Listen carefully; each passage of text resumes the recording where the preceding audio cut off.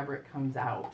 Because if you're like me, I have tons of collections of pre-cuts that over the years I've collected and go, what am I going to do with this? It's so pretty, I can't cut into it. Yeah. So part of it is, this is their way of saying, hey, you can make this quilt. And mine, I listed it as intermediate just because of the bias edge here.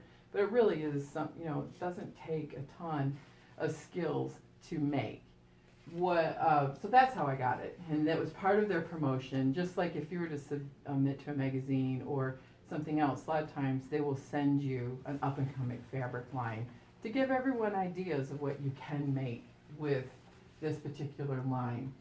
So I just wanted to end with, I didn't go to market. I've never been to Quilt Market, but an online friend of mine needed some help. And I just got this back from her, and she went to market. And this is not my pattern, but I quilted it in that ease and curls and all over. Krista Watson is a modern quilter. She is a designer. This is her first fabric line called Modern Marks. And this, I thought it was pretty clever. And the all over quilting I thought was pretty good. But in each little square I did sharp stippling.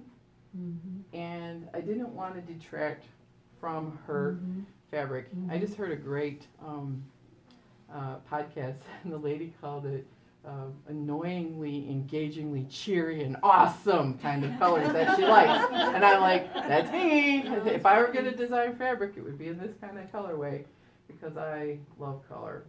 So this is another way that we can help other quilters is by testing things for them and helping them out. And so I tested the patterns, this block. I made a quilt for her that went to the show, and I got to keep the quilt for fun. Here's the quilting on the back. So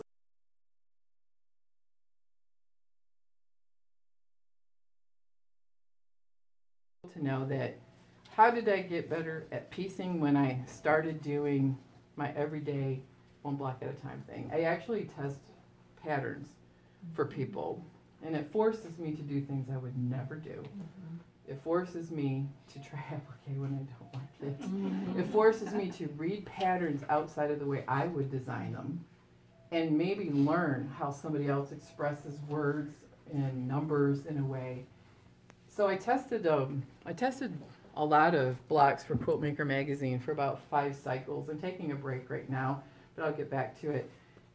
Again, it was something I didn't have to think about. It was my practice every day. I made a block.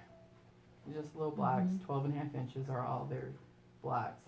And it fed into my creativity, using up scraps, and it also made me a better piecer. Because remember, I threw that first quilt away. It's, piecing for a long time is super hard for me. I was always more into the quilting part. So now I'm more into all of it. All of it. So let's move this down, and you can look at thank you, Delphine.